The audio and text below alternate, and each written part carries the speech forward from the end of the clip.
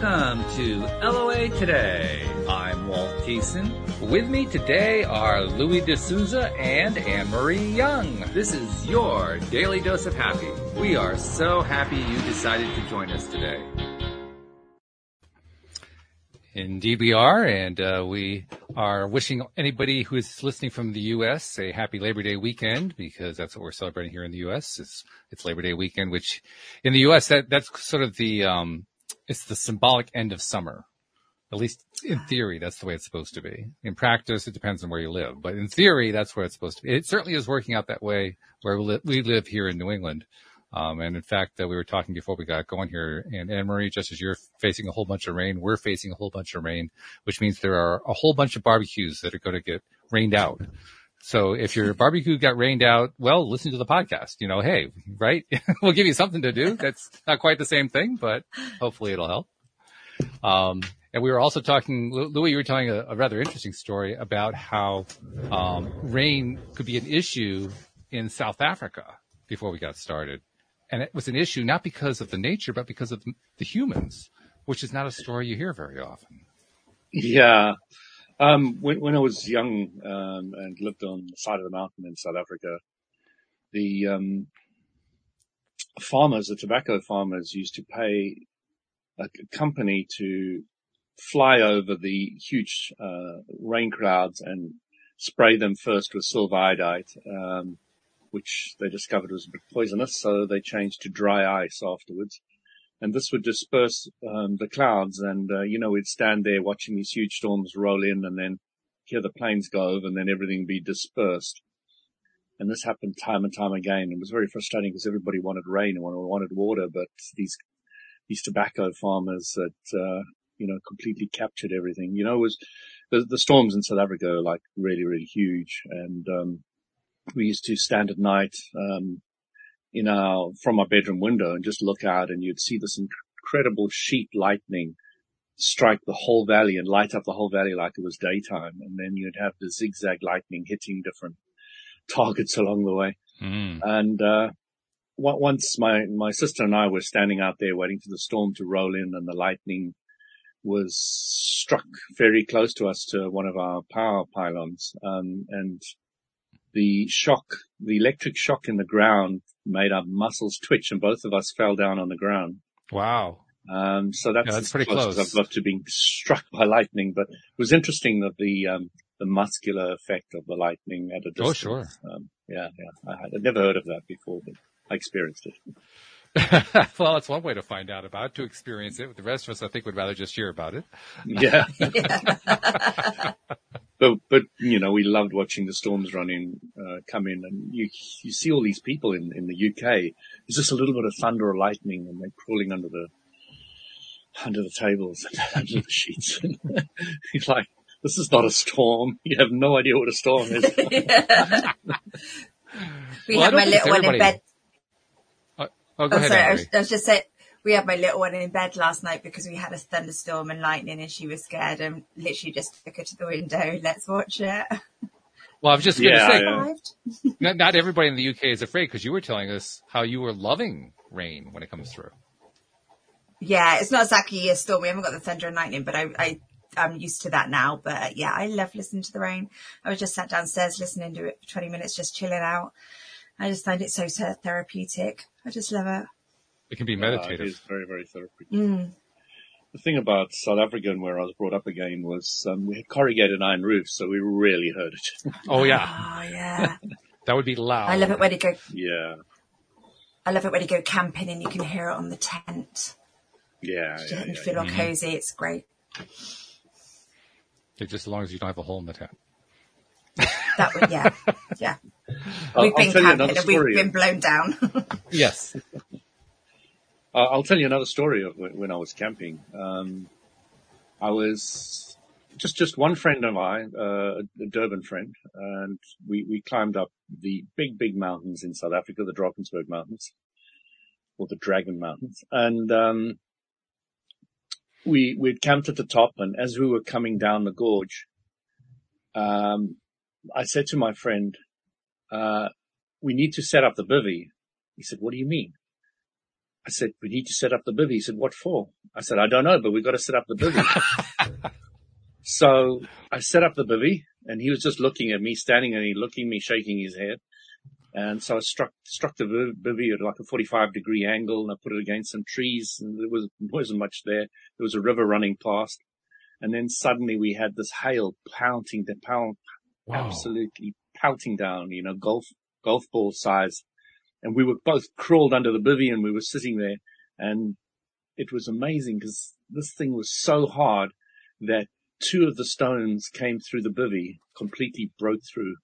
Wow. And we were scared as nothing because there was nothing to protect us anywhere. There was nowhere, for miles, any shelter in any shape or form. This was just a couple of sticks, trees around the place. And the thing that absolutely fascinated me, he never talked about it again. He never discussed it. He never said it was a wow. He never said anything. He just blanked it out. That was the end of it. The whole scenario, the whole experience was something I don't know if he ever told anybody again, but I never heard him mention it to anybody, anywhere, anytime. It was just freaky. I'm confused about something because a bivvy, as I understand it, is like a tent, but this sounds like it was a hard shell of some kind. Yeah, it was really a tarpaulin, to be honest. It was just a tarpaulin. So we had a tent, we were up there, and we actually slept in a cave. But, we carried up a small tent that had a ground sheet. So it was the ground sheet we actually tied up. And in the army, that kind of ground sheet was what we called a bivvy, but, it's really an army term. I'm just amazed you could deflect the hail. That's pretty amazing. Yeah, I think the biggest advantage I had when I did it is I kind of put it at a 45-degree angle. And I think that's what helped the most. And where it wasn't a 45-degree angle, that's where the 2 stones came through. Right. But of course they were massively reduced in the impact, even those 2, but still it was scary as hell. I'm sure. I was thinking, what would I have done? I would have gone into the stream and put my backpack above my head and hid in the water. But you would have been black and blue after that. It would have been absolutely devastating. So what do you attribute it to? Do you actually feel like you were getting an internal message from source or something? Or why do you think you got that idea? Walt, I've had a few of these experiences along the way, and I can't really answer that. I can only say I got an idea to do this, a strong one, and I was not to disobey it. It was the weirdest thing because I've never had anything like this happen before or again when I was hiking. It was a one-off, and I'm just glad I did it. That's all I can say. I'm sure, yeah. But you also said, apparently it's not completely a one-off because you have said just now that it's happened. Yeah, one-off when I was hiking, I meant. Yeah. So, but what are some of the other occasions where you've had something like that and you just went with it like, whoa, I'm so glad I did that? So the other one I've mentioned before on the program once, I think. So I was living in a communal type house with young professionals in Durban in South Africa. And, I was going to sleep now. I had a bunk bed that was high up. And you literally had to climb up a ladder to get up there. And it was my own room. It was separate from the house. And, I was lying fast asleep, and then suddenly I woke up, and there's this huge question in my head. What would you do if somebody breaks into your room? It's like, what? And I just tried to ignore it and go back to sleep, but it would not allow me to go back to sleep until I'd answered the question. And I'd heard on a spiritual seminar, not too distant future before that, the guy was saying when somebody broke in, he shouted with the shout of spirit. So I said, I will shout. And as soon as I did that, I was allowed to go back to sleep, and I went back to sleep. And I don't know how much longer after that, but the light in my room went on, and I was like, what? And then I see this guy with a stocking over his head wandering around my room, sees my wallet, picks it up. And as I look over the little lip of the bed and I'm seeing all this, I'm absolutely frozen in terror. I was absolutely shocked. And then immediately I thought, I will shout. And I was like, wow, okay. So I'm got my head over the side and I just go, with this incredible shout. And this guy literally goes white under the mask because my head is about this far away from him, and he just bolts out there. I was like shocked to hell I'm gone of that. He didn't know that, somebody was sleeping up there or even watching him, and the sound was scary. So, after that, I climb down and I go see where he's gone, and I knock on the other guy's doors in the place and I say, "Hey, why didn't you come when I shout?" The guy said, "With a shout like that, I wasn't going anywhere." It was very funny, very funny. Oh, wow. Well, you found out you could really shout. That's something. Yeah. It was fascinating. I mean, the sound that came out of my mouth even scared me, to be honest. But the fact you could do that when you're blood frozen curdling. in terror. Exactly. But the only reason I could do that is because I pre-prepped. Yeah. Yeah. It was because my higher self knew this was going to happen and woke me up. I have perceived it was my higher self. See, that sounds like a source connection to me. Absolutely. I mean, but I don't want to put labels on it. I'll just tell people what it is. I don't want to. Yes, it's definitely a source connection, but I'm not going to call it that. No, I'll let you make your own decision. This is what happened to me. You make your own decisions. Okay. That's fair enough. You will warn us the next time that there's something coming up just in case. I mean, because we'd like to be prepared too, if possible. Sorry, I was missing that. I don't quite understand what you're getting. Oh, I mean, like... Just don't shout in our ears. Did I shout? No. But I'm saying if anything like this comes up, give us a heads up so that we know it to be, No. I want you to experience the raw power of the spirit.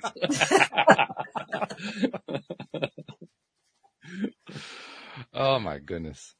How old were you when that happened? So I'd been to the army, so I left school at 18, 19, 20. So I was about 21, 22 when it happened.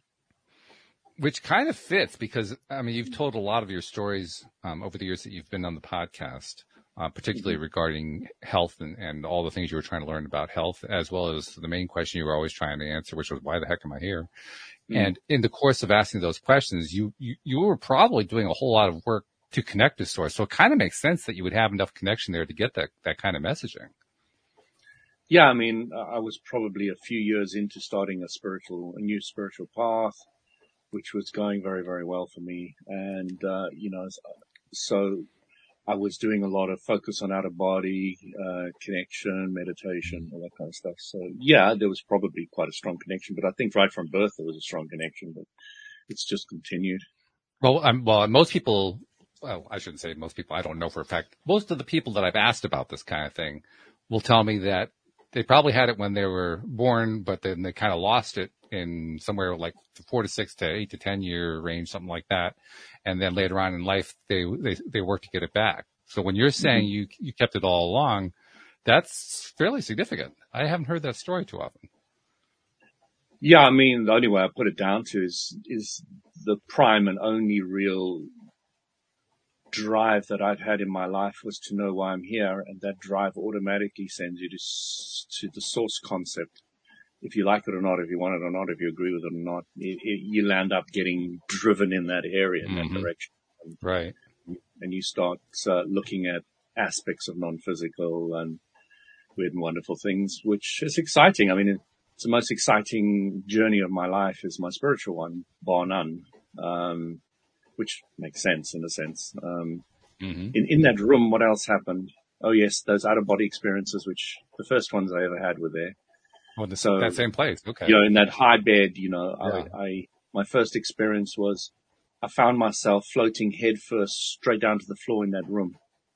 And then I was saying as I was going down, I hope to God I'm not in my physical body. I remember you telling that story too. That's great.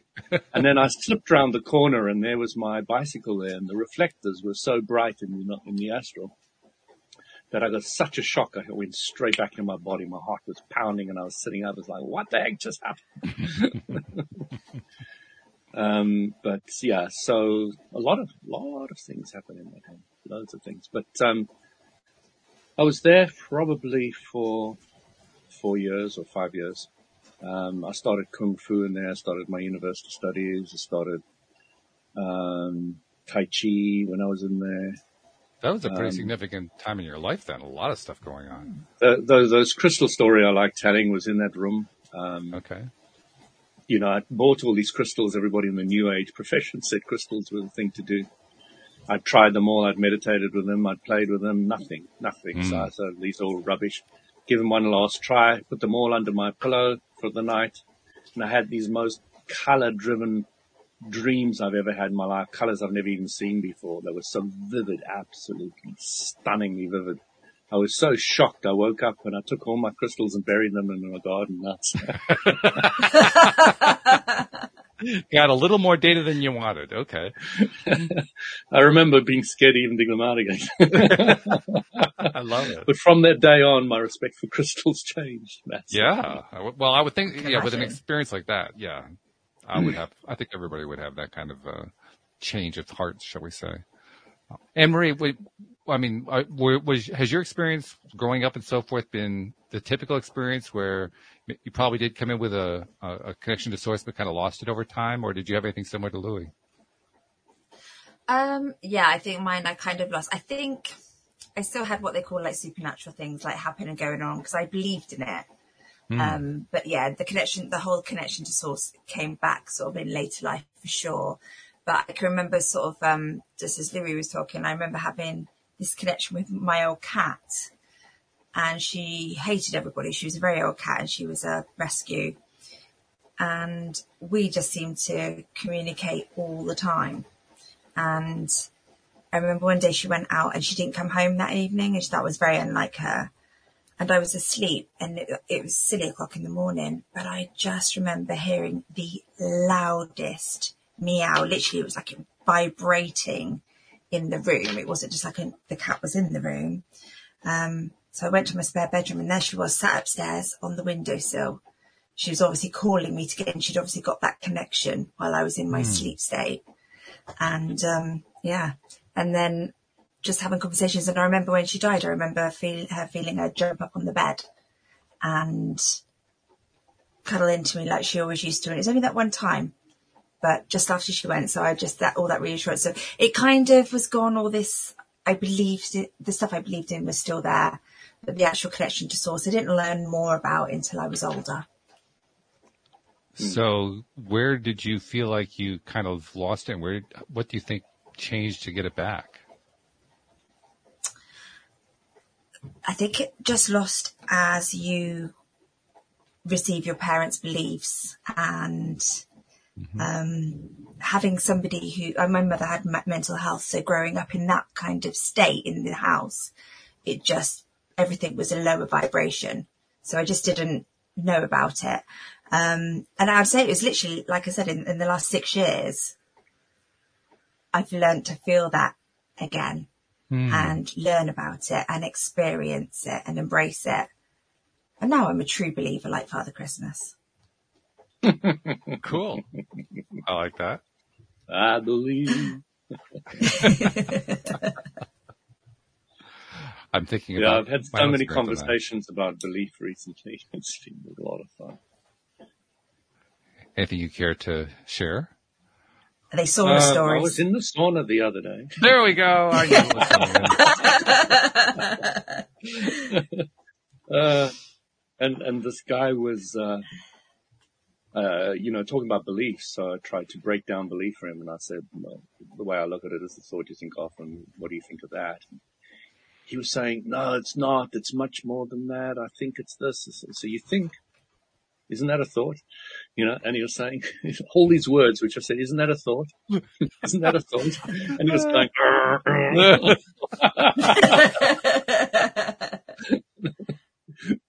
but it was fun because, that I think I told the story the other week is he was the guy who got a little bit frustrated. So I said to him, you believe this and that's great. And I'm allowing you to believe that and it's fine and it's all right. But can you allow me to believe what I believe and be okay with that too? And he was like trying to get his head around that. And he said, yeah. Okay. And then the whole energy in the room completely shifted and he, continued with a nice conversation. But,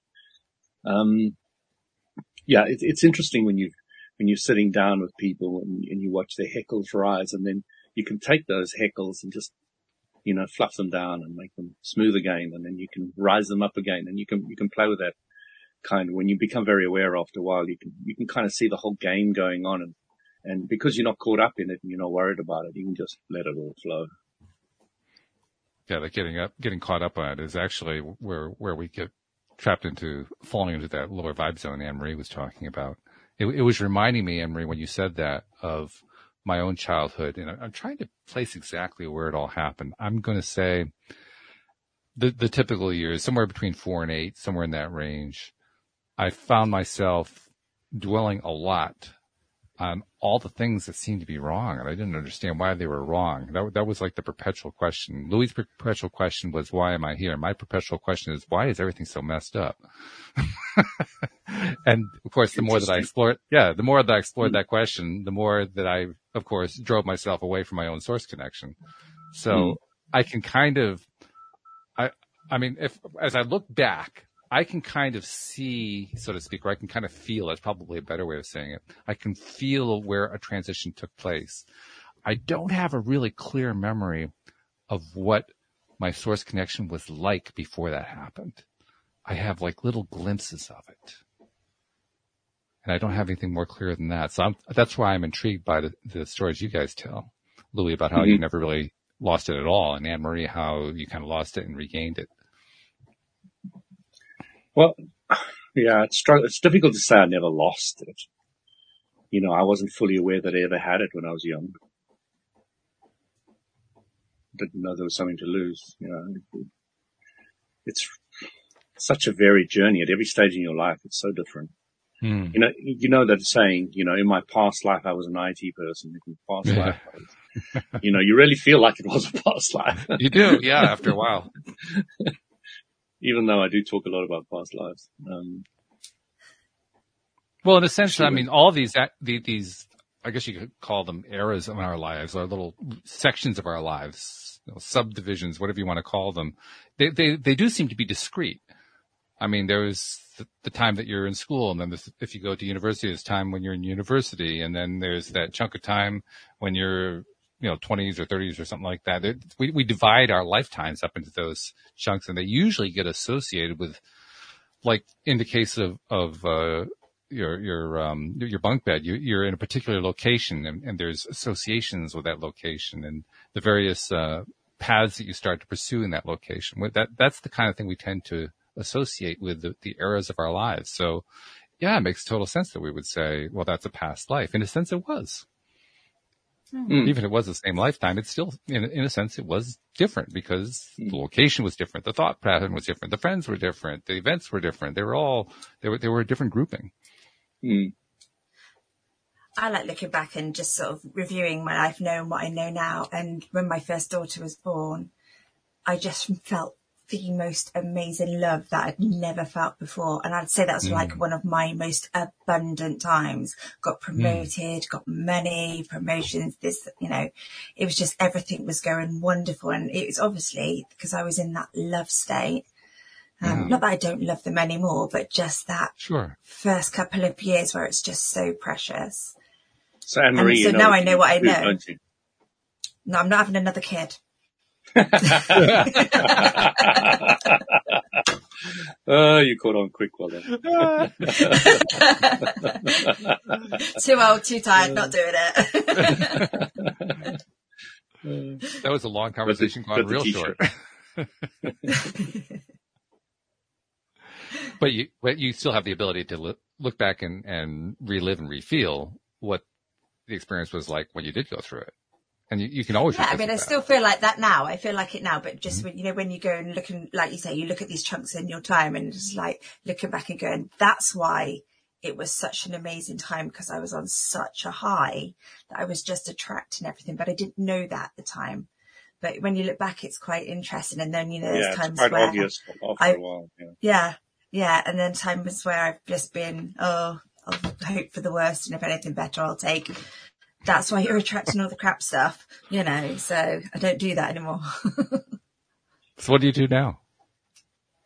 Me, I question, if I feel myself like feeling a bit grumpy, I will just question it. And what I would will Louis find do? stuff that I appreciate. What would Louis do? Louis wouldn't get there. Yeah, without me, this literally would be. But I do. I pull it on the lessons that you've taught me. I do. I look for what can I appreciate at this current moment? What can I appreciate at this time? I appreciate all my lovely clothes that are here, my shoes that are behind me, and I appreciate my kids and I appreciate my family. And then I also think, well, what can I do about it? And take myself to the present moment. There's nothing I can do about this now. I'm in this moment. I'm safe. I'm talking to people I like. I'm warm. I'm listening to the beautiful rain behind me. So I just bring myself into the present and not worry about the future. I'm thinking maybe I'll get myself a Post-it note and I'll put WWLD on it and post it right where I can see it. What would Louis do? We should all get T-shirts. WWLD. We're reading the live stream comments, guys. Our friend Maria says Louis would go to the sauna. Yes. Absolutely true, Maria.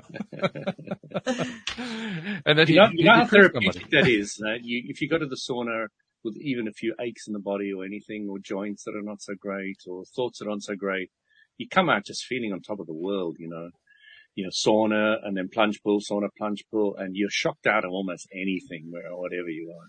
You're shocked out. Of course, you have a very positive association there too. That helps. I do have a very positive association. Yeah. And, a lot of people I hear, actually it's a very peripheral now. I hardly hear it at all, but I used to hear a lot. Oh, this is broken in the club. This is broken in the club. That's broken in the sauna. That's broken in, this steam room's not working, etc.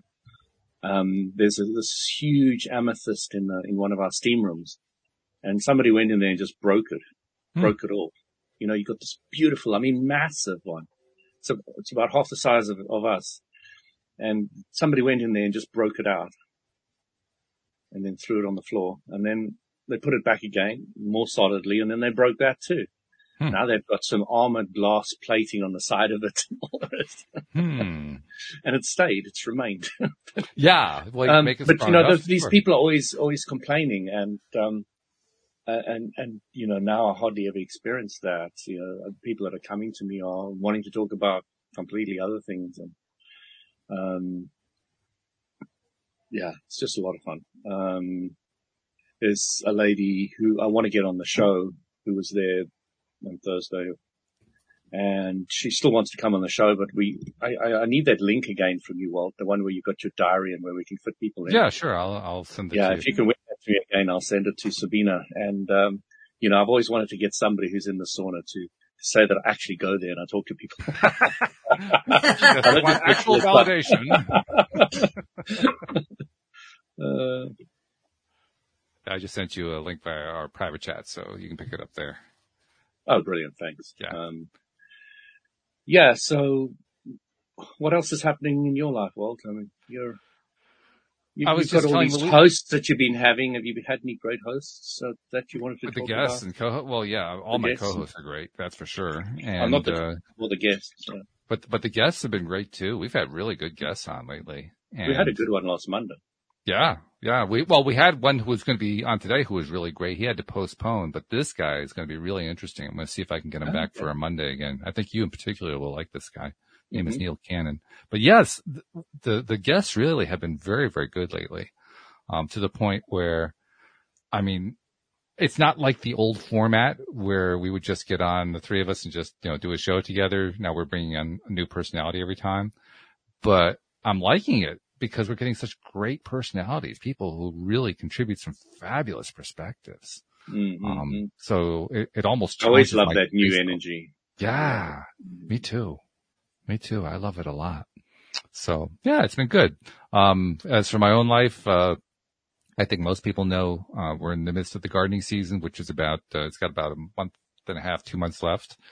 We actually reached a point about a week ago where the amount of business we had was really, really minimal. We were down to about 2 days worth of work, which is really small for us.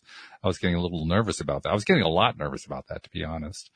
Then Louise and I just went to the beach to get away because I needed to shake the energy up. And when we got back last week, we went to the beach. When we got back, phone started to ring, and went to the beach this past weekend. Phone's been ringing since then. We're now booked 2.5 weeks out. So that's the good news. Things have turned around because we changed the energy, which was a good thing because my energy was going in the wrong direction. Let's just be perfectly honest about that. It was going in the wrong direction, but took the steps you have to take in order to turn it around, and it turned around. Plus, it got me. There's actually, you like to point out, Louis, how whenever there's something that happens that you don't like, that's a good thing because it stimulates you to, want new. It's an expansion point, not an expansion point, right? And in this case, that was also true. It was an expansion point in that it kind of reminded me of some projects I hadn't been pursuing. I kind of let them go.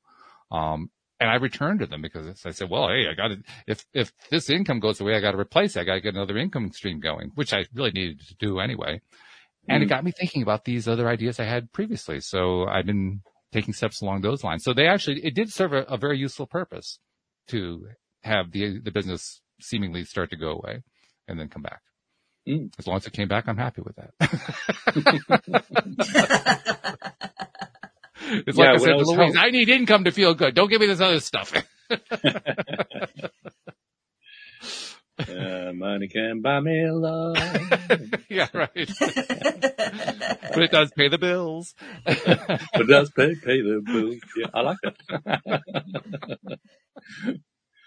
that. Yeah. So, yeah, more downtime sounds good. More things that you're doing that you love.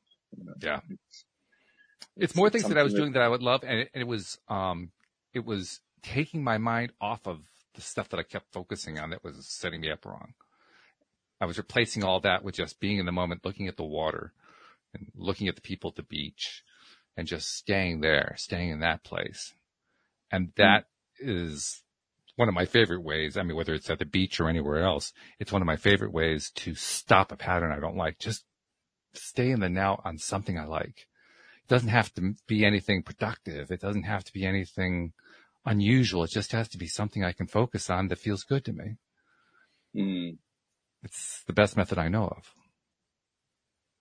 Haven't found a better one anyway. I've had some good ones recommended to me. It's not like I haven't had any input, plenty of input. You get enough guests on the show, you get lots of input, but that's the one that works the best for me. Yeah, I've always found that you just take the life's philosophy, just break it down to its absolute simplest form, which boils down to largely thought and vibration. And then if you pack everything into that and then bring it back out to the solution, it works very well because you kind of need to get to that simplicity to help the complexity. And it's just the way it works in life. So it's contrasting teacher. We kind of talked about that. I was a guest on a podcast with somebody who was a guest on our show. She was on about 2 or 3 months ago. Her name's Karen Timer, and I was a guest on her show last week. And that was something we talked about, exactly that point. The way we were discussing it was a little bit different. We were kind of approaching it from the perspective of, well, I mean, it was toward the end of her show, and she asked me, do you have last words for the audience? Like, what are you going to say for last words? I don't know. Well, the first thing that came to my mind was have fun. And if you can't reach have fun, feel better. And that became like a last conversation point because really that is, to me, that is that simplest approach, to use what you were just describing. That's the easiest way. Just find a way to feel better. It doesn't really matter what it is. But it really helps. I mean, I know all of us on here know this, but it really helps people to understand that the whole concept of emotional guidance, because it's so clear in our mind what you've said, there's a background, there's a philosophy to it, there's the whole emotional guidance, the guidance scale, how it all works. It's sitting there as a base for you to be able to jump to, this is how it is with its simplicity. And it really helps to have the underlying or the background understanding of how life works with greater and greater clarity. Then getting into different situations becomes easier and easier and easier. And that's what I love. I'd really, if anybody wants to test their philosophy, I will sit and chat to you. Open invitation to anybody. If you want to test your belief structure, speak to me. I agree with you that having the background understanding makes a huge difference. I will take a little bit of issue with the emotional guidance scale. Not that I think it's wrong or bad or anything like that. It's just, I think it's overdoing it. It's not simple enough. The simplicity is when it feels bad, turn around, go the other way, and when it feels good, that's yeah. And rather than That's complicated. Well, that's the less complex. The more complex one is, well, you're feeling anger. Can you go move up to irritated? Like, no, that's too slice and dicey for me. No. Yeah, but if you don't understand that, then you try go from sad to happy, and you don't understand that you can't do that. There's a vibrational gap too great. So that's why I take the words out. It's hard, yeah. Yeah, that's fine. That's fine. Take the words out. Yeah. Whatever works for you. When I start trying to think in terms of how am I feeling right now? Well, I'm feeling, overwhelmed. Okay. Well, can you aim for frustrated? Well, I don't know. Is that higher? Maybe, kind of. That all of a sudden I get lost in the words. But if I can just aim for feeling better, better I can go for. That's fairly easy. I know where I'm feeling right now. Probably almost anything would feel better at this point, so I can aim for that. Mm-hmm. But you asked me to aim for bored, like. No, that's not happening. But sometimes I long for bored. Yeah, sometimes it brings relief and release, doesn't it? It does. Absolutely. Mm-hmm. When you're bored, what do you aim for at that point? I'm just curious. Sleep. I don't care, I suppose. I don't care. I like the I don't care one. I think it's that pivot point one between negative and positive. And that is kind of neutral. To me, it's a really powerful one. What did my mentor once say to me? Oh yes, those 3 words. So powerful. Perhaps, maybe, and sometimes. Are you enlightened? Perhaps, maybe, sometimes. Are you stupid? Perhaps, maybe, sometimes. Are you? And I was like, wow, these are powerful words. They're very true. Well, they're non-committal. And when you don't commit to anything, it's easier. It's that don't care area. Yeah. I don't really care. Yeah. It really left her. I mean, she didn't do it on purpose or anything. It was just, I think I asked her how old she was, and she said, something in those veins that I don't, perhaps maybe sometimes, but it was in the lines of, I'm older than my teeth and I'm as old as this, mm-hmm. younger than that. You've heard that before. Mm-hmm. But something jumped out at me. Those 3 words are very, very powerful. Somebody says to me, wow, great game. Excellent. And I say, well, perhaps, maybe sometime. Life of the party there. And, it can get you out of a lot of trouble as well. It's very powerful from that perspective. Yeah, I can see that. But on the whole, it's not overly positive. But it can be, going up the scale, can be used as a tool. It's going up the scale. Anne-Marie, you started to say something, and I don't know if you remember what it was you were starting to say. Bizarrely, I do for once. What I was going to say is what I've noticed is that I just capture the joy a lot more. And whereas before I was at a concert at the weekend, and it just felt amazing. It was a tribute concert, and it just felt full of love. It just felt like a very different concert to normal. It was just a really beautiful experience, but everybody's recording it on their phones. And that's something I used to do, but now I just stood there and I just looking around and I was just sucking it all in.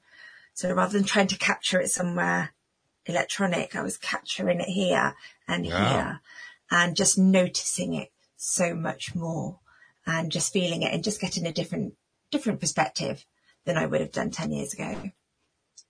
So what's the philosophy? If you broke what you've just said you did as a technique. If you break it down. Yeah. I'll just tell you what I'm thinking. Okay, go for it. Carry on. No, I was just going to say it's just bring yourself back to the present and feel it, breathe it, enjoy it, love it. So what you're taking is a higher vibration experience and you're milking it. So you're saying, this is great and I want it to last longer, so I'm going to focus on it a little bit more. So once I've got past 14 seconds, the universal law of attraction is going to bring more happiness, more joy, more people, more excitement, more fun, and it's going to get incredible!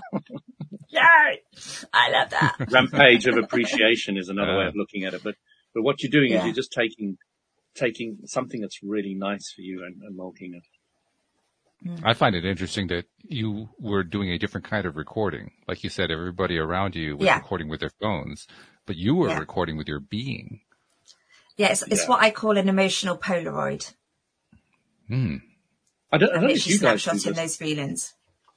Yeah, because what I do is if I ever want to remember something and I don't have a camera, I literally imprint it in my brain. I say, I'm going to remember this and I'm going to focus on it clearly and I'm going to sit there and just visualize it even afterwards.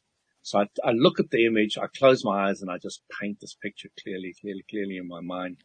And then I stuck it in the straw and I know that I'm going to be able to go back and retrieve it anyway, anytime.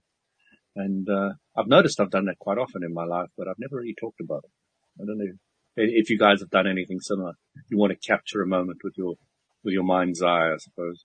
I don't quite capture it the way you describe, simply because I don't do a great job at capturing image per se, but I do capture memories. I capture experiences. I'm not sure exactly if I could describe what the mode of storage is. What is it? Image? Is it sound? Or is it whatever else? But I remember the event. I remember the experience of it.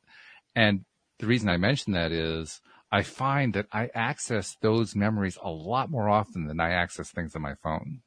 I have photos and videos on my phone that I'm pretty sure I've never looked at since they were taken. But stuff that I experience, I'll go back to it over and over and over again. So that's why I was remarking, Anne-Marie, you were doing a kind of recording that was recording on your being, because I think that's actually the more important recording, because it's the one we use more often. Yeah. And there's definitely sort of snapshots throughout my life that are just so vivid. There's one like many, many years ago, just literally I was driving to a client's house, but I was in the countryside. It was a beautiful day. I could still feel the sun on my face, and it just felt like today was a good day to be alive. It was just beautiful. And I'm there so easily. And it's just taken more of those, like I say, emotional Polaroids. It just takes you back a lot quicker.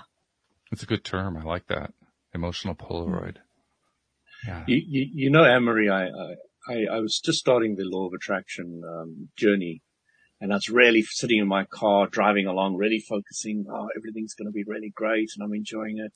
And then I looked in the rearview mirror, and this car was close behind me. And I saw the guy in the car, and I said, he looks really interesting. I'd love to meet him. 2 seconds later, bang, into the back of my car. Oops. I got out, and I got to meet him, and he was not friendly at all. He didn't want to meet me. This, of course, falls into the category of be careful what you wish for. Right. Exactly. Yeah. I wanted to change the subject slightly to power and the price hike and how everybody's dealing with it. I suppose it's a very topical topic at the moment. How do you guys feel, or are you guys feeling the increase, or is it not so stark in America, or I don't know? I mean, here it's massive. Yeah. I saw a post about that, actually. Yeah, I mean, we've moved to this house, and this house is a lot more expensive than our previous house. And obviously all the bills are going up, and my husband's contract finishes at the end of the year. So, and obviously we've just had the summer holidays, and I've been like, oh, can we afford to spend? And then but my view just literally changed. Was like, okay, if I spend it, I'm going to create the space for more. So I was trying not to focus on that. And then literally my husband's boss spoke to him and said, we're going to promote you for the next few months. Quite a substantial promotion. So I was like, great, we've broken even now. And so now I'm just like, okay, well, I'm not going to worry about the contract ending at the end of the year. I'm just going to visualize it going forward. And I'm just literally trying to, rather than when I do go into that panic, and don't get me wrong, sometimes I do go into that panic and I'm just like, no, because that's not going to help me. So I just play with things and focus. So yeah, that's how I'm trying to cope with it. I saw a post on LinkedIn, I think it was. Not that I spend a lot of time there. I don't. I just happened to see it as I was making a connection with somebody who wanted to come onto the podcast, funnily enough. And the post was basically a guy bemoaning all of this increase in cost where power is concerned, where, gasoline, petroleum costs are concerned and so forth. And the image that he had created had text on it, so it was a meme. And the message was that it isn't the Russian war that's driving the cost up. It's individual greed that's doing it. And his example was that, I don't remember what the exact numbers were. Germany, has like a 55% increase in cost. The U.S., I forget what his figure was. I know that from my own experience, it's probably about a 60% increase. And then the UK, 2,000% increase. And he says, this is proof positive that despite the fact the UK uses only 3% of their fuel coming from Russia, this is pure greed. This has nothing to do with the war between Russia and Ukraine. And if it was 2,000, we wouldn't be here. We'd be selling our house and coming to America. I'm sure, yeah. but my point is, he was focused so heavily on, oh my God, we got to blame these people who are so greedy and they're profit takers and all this other stuff. And I was looking at that and saying, well, I have no idea if the numbers are correct, but boy, I don't want to have anything to do with that post. I can tell you that. So I moved as quickly the other direction as I could. Yeah. There's a question of something I don't actually know the answer to at all. Does the government tax electricity and... Oh, Walt, you're jumping up and down. I'm getting excited. Does the government tax electricity and gas? In the U.S.? Anywhere. I would suppose in general, I imagine it's probably across. Oh, sure. Yeah. It is. Okay. I mean, well, here in the U.S., it's usually state or local governments. Do you know what percentage electricity and gas is actually taxed? It varies. It depends on the fuel. I know Connecticut, where I live, has a very high tax compared to the other states of the union. And I don't know what the exact numbers are, but our gasoline prices tend to be higher than other areas of the country because of that tax. Okay. There is a federal excise tax, and I don't remember what that is, and it's a relatively small tax, and there are other fees in there too on heating oil, and there are various kinds of taxes on electricity generation and electricity transmission, and I mean you want taxes, they're all over the place. Okay. There are lots of them. No, I was just curious because basically electricity is an essential, I would say. Sure, that's why you tax it, right? That's the way you think when you're a politician. But I'm just saying that's what politicians do. Is it something you can get lots of revenue from? Okay, tax that thing. So the thing you were talking about, Anne-Marie, you were saying, if you give out money, more money will come because you know that the space. It's kind of like the flow needs to go. So at the moment, I was thinking, we've paid out a lot of things at the moment. We paid for the solar panels, we paid for this, paid for that, and now I've eventually got my whole solar panel thing set up so we can put it into the grid and get paid for it. And I was on the call to the lady today, and she says, "Oh, for all the trouble you had, we'll give you £50." Oh, that's nice. Oh, the power that you generated last month was £70. It's like, what? Nice. Wow. Nice. I had no idea. Then I phoned up British Gas for one of my properties, and I said, my tenant was here between there, and I need to pay the gap area. How much do I owe you? Oh no, you're actually in credit. We'll send you a check for £80. Like, okay, cool. I have no idea what that £80, what it's doing there or how. I didn't pay the 80, I promise you. But no, it's me and I'm the owner of the property. I must get it. So they wrote me a check. And then what else happened? Something to do with my electric scooter. Then I got money back for that as well. And then there's just money coming from everywhere, all different places. Everybody's paying the money. Like, yeah, nice. That is nice. Actually, the federal government in this country passed some sort of legislation that I don't know what the details of it are, but if you do something similar if you put up solar panels or, wind capturing devices or whatever. You can get those kinds of advantages. And in some cases, the government will actually pay you to put them up in the first place. And, so there's a whole bunch of that stuff, that same kind of thing. That's all been removed in the UK. You have to pay for solar panels. You have to pay for everything. Yeah. Oh, really? Okay. All those incentives, everything, even to get they gave you £450 towards putting an EV charging point in your house. Now they've taken that away as well. So everything just landed just after we started setting up. Everything was taken away. The only thing we got was 20% tax was removed. You didn't have to pay the 20% tax, which is significant. So it is significant, yeah. But at least we got that. But everybody else, and before that, got a huge amount more.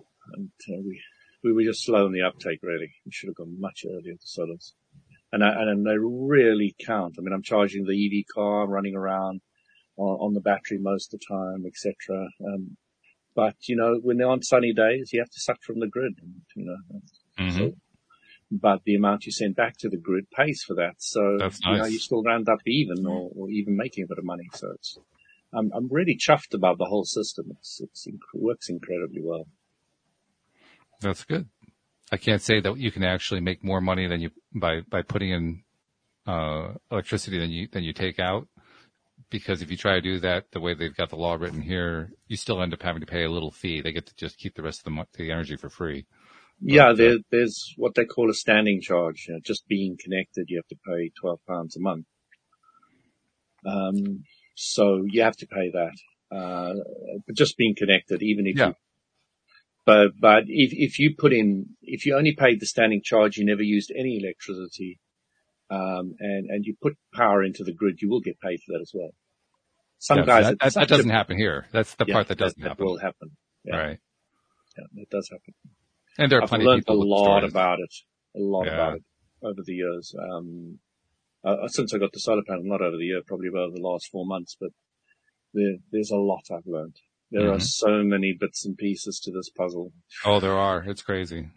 My brother-in-law is actually in the industry. He works for a company that provides wind power and solar power and sells it to the grid and all that kind of thing. And he's kept very, very busy. He works kind of on the periphery of it. He doesn't even do the main stuff. He does the IT support kind of things. But even what he does, he gives us like a little idea of it every time we visit. And oh my God, it's crazy. There's so many pieces to it. It's just incredible how many pieces there are. Wow. I wanted to ask you, was I right in seeing somewhere briefly that America's trying to send a rocket to the moon? Yeah. Artemis 1. Our first failed twice or something, and to launch, failed to launch twice. In fact, it's a program my brother is working on. My brother is right. Is it really? He's a software engineer, and that's the program he's been contributing to. He joked to me recently, I've contributed one line of code. Did you not say there's a quicker way to connect with the universe? Didn't you tell them they just got to hand it all over to Elon Musk and it'll be up there in a second? Well, he wouldn't disagree with that, actually. Sorry? He would not disagree with that. Yeah, imagine. and they actually see Musk quite a bit. He works in the building right across from the vehicle assembly building on the launch pad there. All right. So Musk has come through a few times and he's seen him and I think he was actually in a meeting where Musk was in. So he's had a chance to kind of see the guy up front. But he was also telling me because he's in a job right now where he does not actually do most of the important programming. He gets the junk programming jobs. The ones that the lead programmer doesn't want to do, so he hands it off to my brother. Which is fine for my brother. He said, okay, I'll collect my paycheck. He gets a good paycheck out of it. So what the heck? But when they have a launch day, he and all the others have to be on site in case they need some quick coding on something, which almost never happens, which means they're just sitting there. He's in a team of 3. They're just sitting in a side room off the main control room. There are a whole bunch of these side rooms all over the place there. And they're just watching what's happening. And they are, well, I shouldn't say this out loud because I don't want to get them in trouble. So I won't say it out loud, but let's just say that there isn't a whole lot for them to do. So they have a lot of fun with it. They enjoy it. We'll just leave it at that. It reminds me when I worked for the BBC, they weren't ready for me. They got me in as a contractor to work on the IT. And this was in Scotland, in Glasgow. And so I went down to the little room at the bottom and I played darts. And I did this for a month and then I resigned. I said, I can't do this anymore. Paid £30 an hour to throw darts. You know, most people would stay, but I just gave up on it. I just couldn't make it. Yeah, he probably became pretty good at darts. Yes. Oh dear. It's just, and the guy was annoyed with me for leaving. He was really annoyed. He didn't give me a good, what do they call it? Referral. But I'd already I can't believe my TV license. I can't believe my TV license just paid for you to play darts. I really. Yes.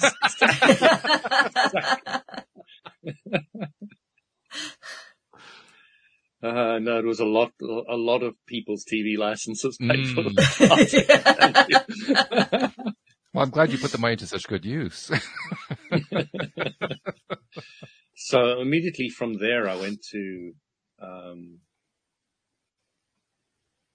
actually, while I was up there, a friend of mine just said to me, I want to learn podcasting.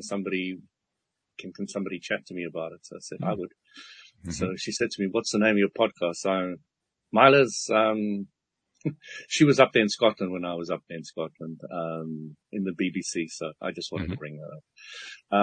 So after that, I went to Ireland and I worked for a mobile phone company in Dublin for 3 months. And that was great. It was a lot of fun.